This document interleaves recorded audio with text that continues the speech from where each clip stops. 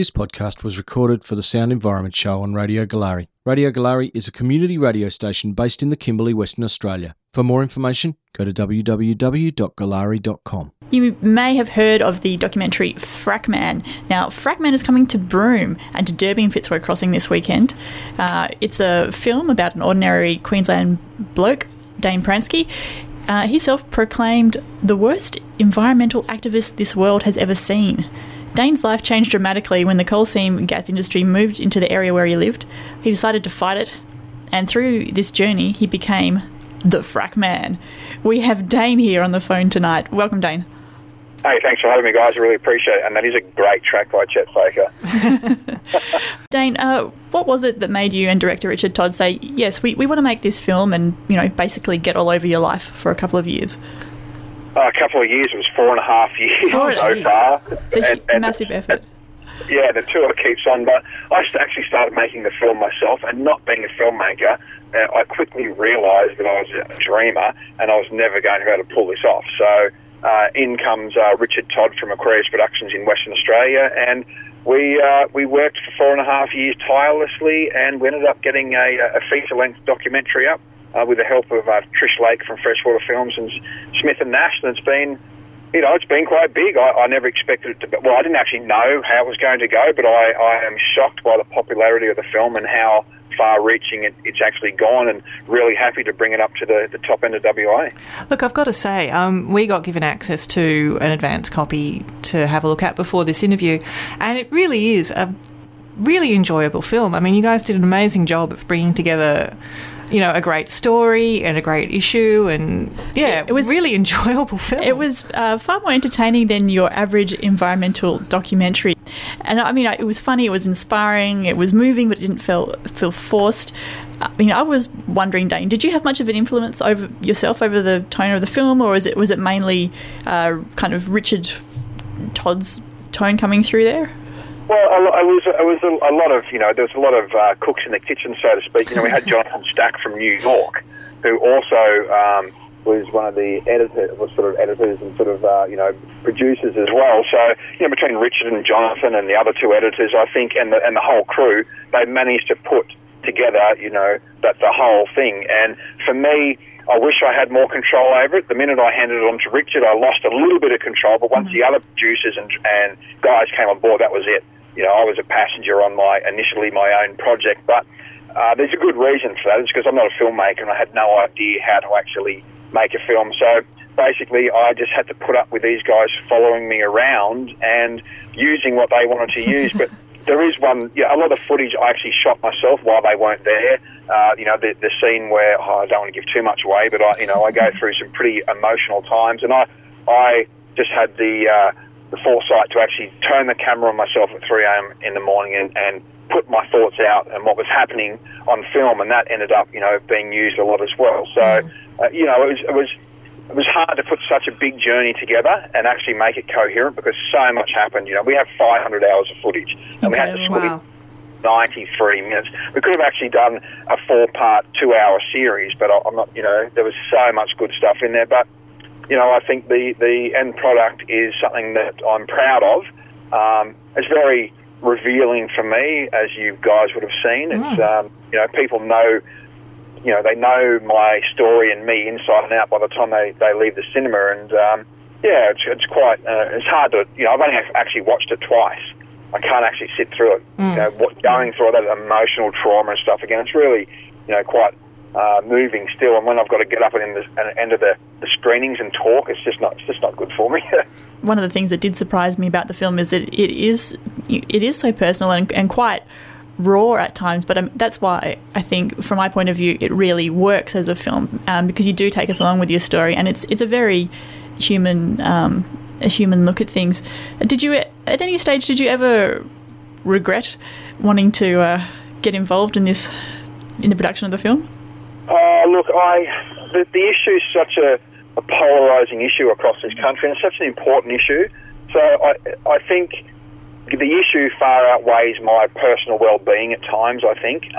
And there are definitely times when I'm walking through the airport and I get pulled up, or I'm in the supermarket now and someone says, hey, you're that guy in that film, and There are moments where I think, wow, I'm regretting this at some point, but, I just think that, this country's under threat right now, and if that means me losing a little bit of my personal space and having to put my life out on screen, I think it's worth it, to be honest. And, I'm here I love this country, and it's time to fight for it, and if that means, like I said, losing a bit of my personal life, well, I'm prepared for that. Yeah, well, coal seam gas fracking is certainly an issue that crosses the ideological divide. It's brought together people from all over the place together on coal seam gas fracking, including broadcaster Alan Jones. Were you ever surprised by the support you've received? And perhaps what was the most unusual place that you found support for your fight against coal seam gas fracking?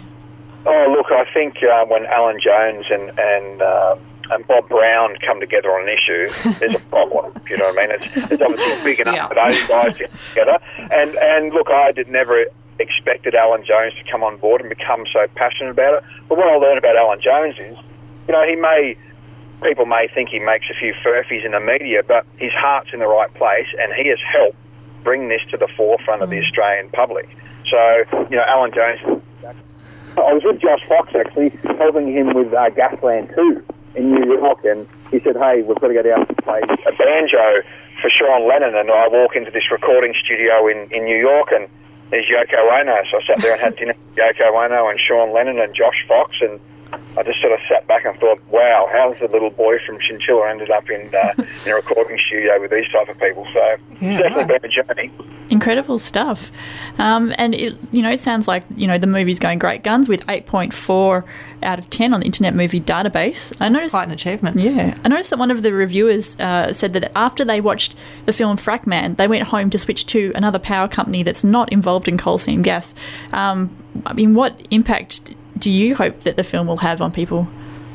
Well, that's what I do at the end of the film. I give a bit of a talk and try to explain to people what's next and how we move on from here. So divestment is where I'm at the moment. So I've launched a divestment campaign, and I'm trying to move $100 million away from the banks and superannuation companies. Because what I found in the end, that it's our money from our superannuations and our banking habits that are actually funding these projects. Yeah. So I've gone out on that campaign, and I've moved $10 million so far, and I've teamed up with found companies like Future Super, and in New South Wales and in Victoria there's Power Shop. So we're trying to take energy customers away from AGL and Origin Energy, and it's actually having a huge effect. So far, 10,000 people have moved to a renewable energy company who only supply renewable energy. So the big guys are they're sort of getting the message, and they're trying to sort of counter it, and they don't actually know what to do. And there is a very simple solution. They need to start acting in a more ethical way and move us to the way that we all want to go, and that's renewable energy and more sustainable future. So what we're having is actually not only an effect on the ground, we're having an effect on the markets. And for me, that's that's big. I've set up a website, frackmandivest.com, and you can actually go there yourself, put in your superannuation company, and see how your money is exposed to the gas industry. Also, your bank. You can put in who you're banking with, and it gives you suggestions on who else you can go to. Like Future Super is the best superannuation company at the moment. They refuse to invest in these dirty fossil fuel companies. So, it's been a huge campaign, and it's working, and it's really, really upsetting the companies, which is fantastic for me. Well, it certainly sounds like you're getting in there and targeting these industries where it hurts, which is in the wallet. Exactly.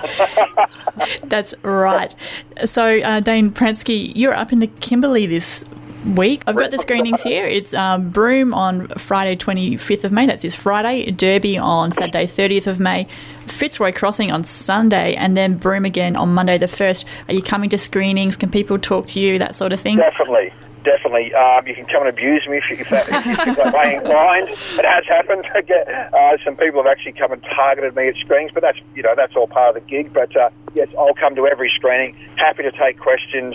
and really try and enforce what we're trying to do in Western Australia, which is actually, lock out the unconventional gas industry, because Western Australia has the worst regulations in the country and has the biggest threat right now. Potentially you guys will have 150,000 shale gas wells up here. So there's, Western Australia really needs to come up to speed on the issue and start standing up before it's too late. All right, Dane, thank you so much for telling us about your fight against the unconventional gas industry, and I guess that Kimberley looks forward to having you up here over Friday, Saturday and Sunday to talk about the film during the film screenings of Frackman. Great, thanks for having me. I look forward to coming along, and check out my website, Frackman Divest, and come along to the screenings, and I hopefully will get Western Australia on the front foot on the fight against the unconventional gas industry.